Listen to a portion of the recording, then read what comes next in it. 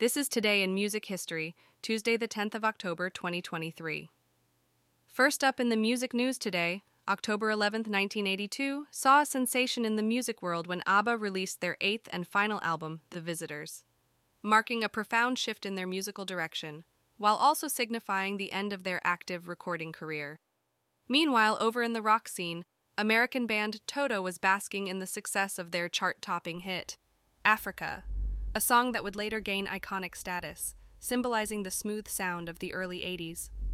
On the darker side of the music industry, Ozzy Osbourne's infamous bat-biting incident during a live performance sparked international outrage and concern over the safety and morality of rock concerts, ultimately cementing his reputation as rock and roll's reigning wild man. Tune in tomorrow for another day in the 80s brought to you by chefdr.com.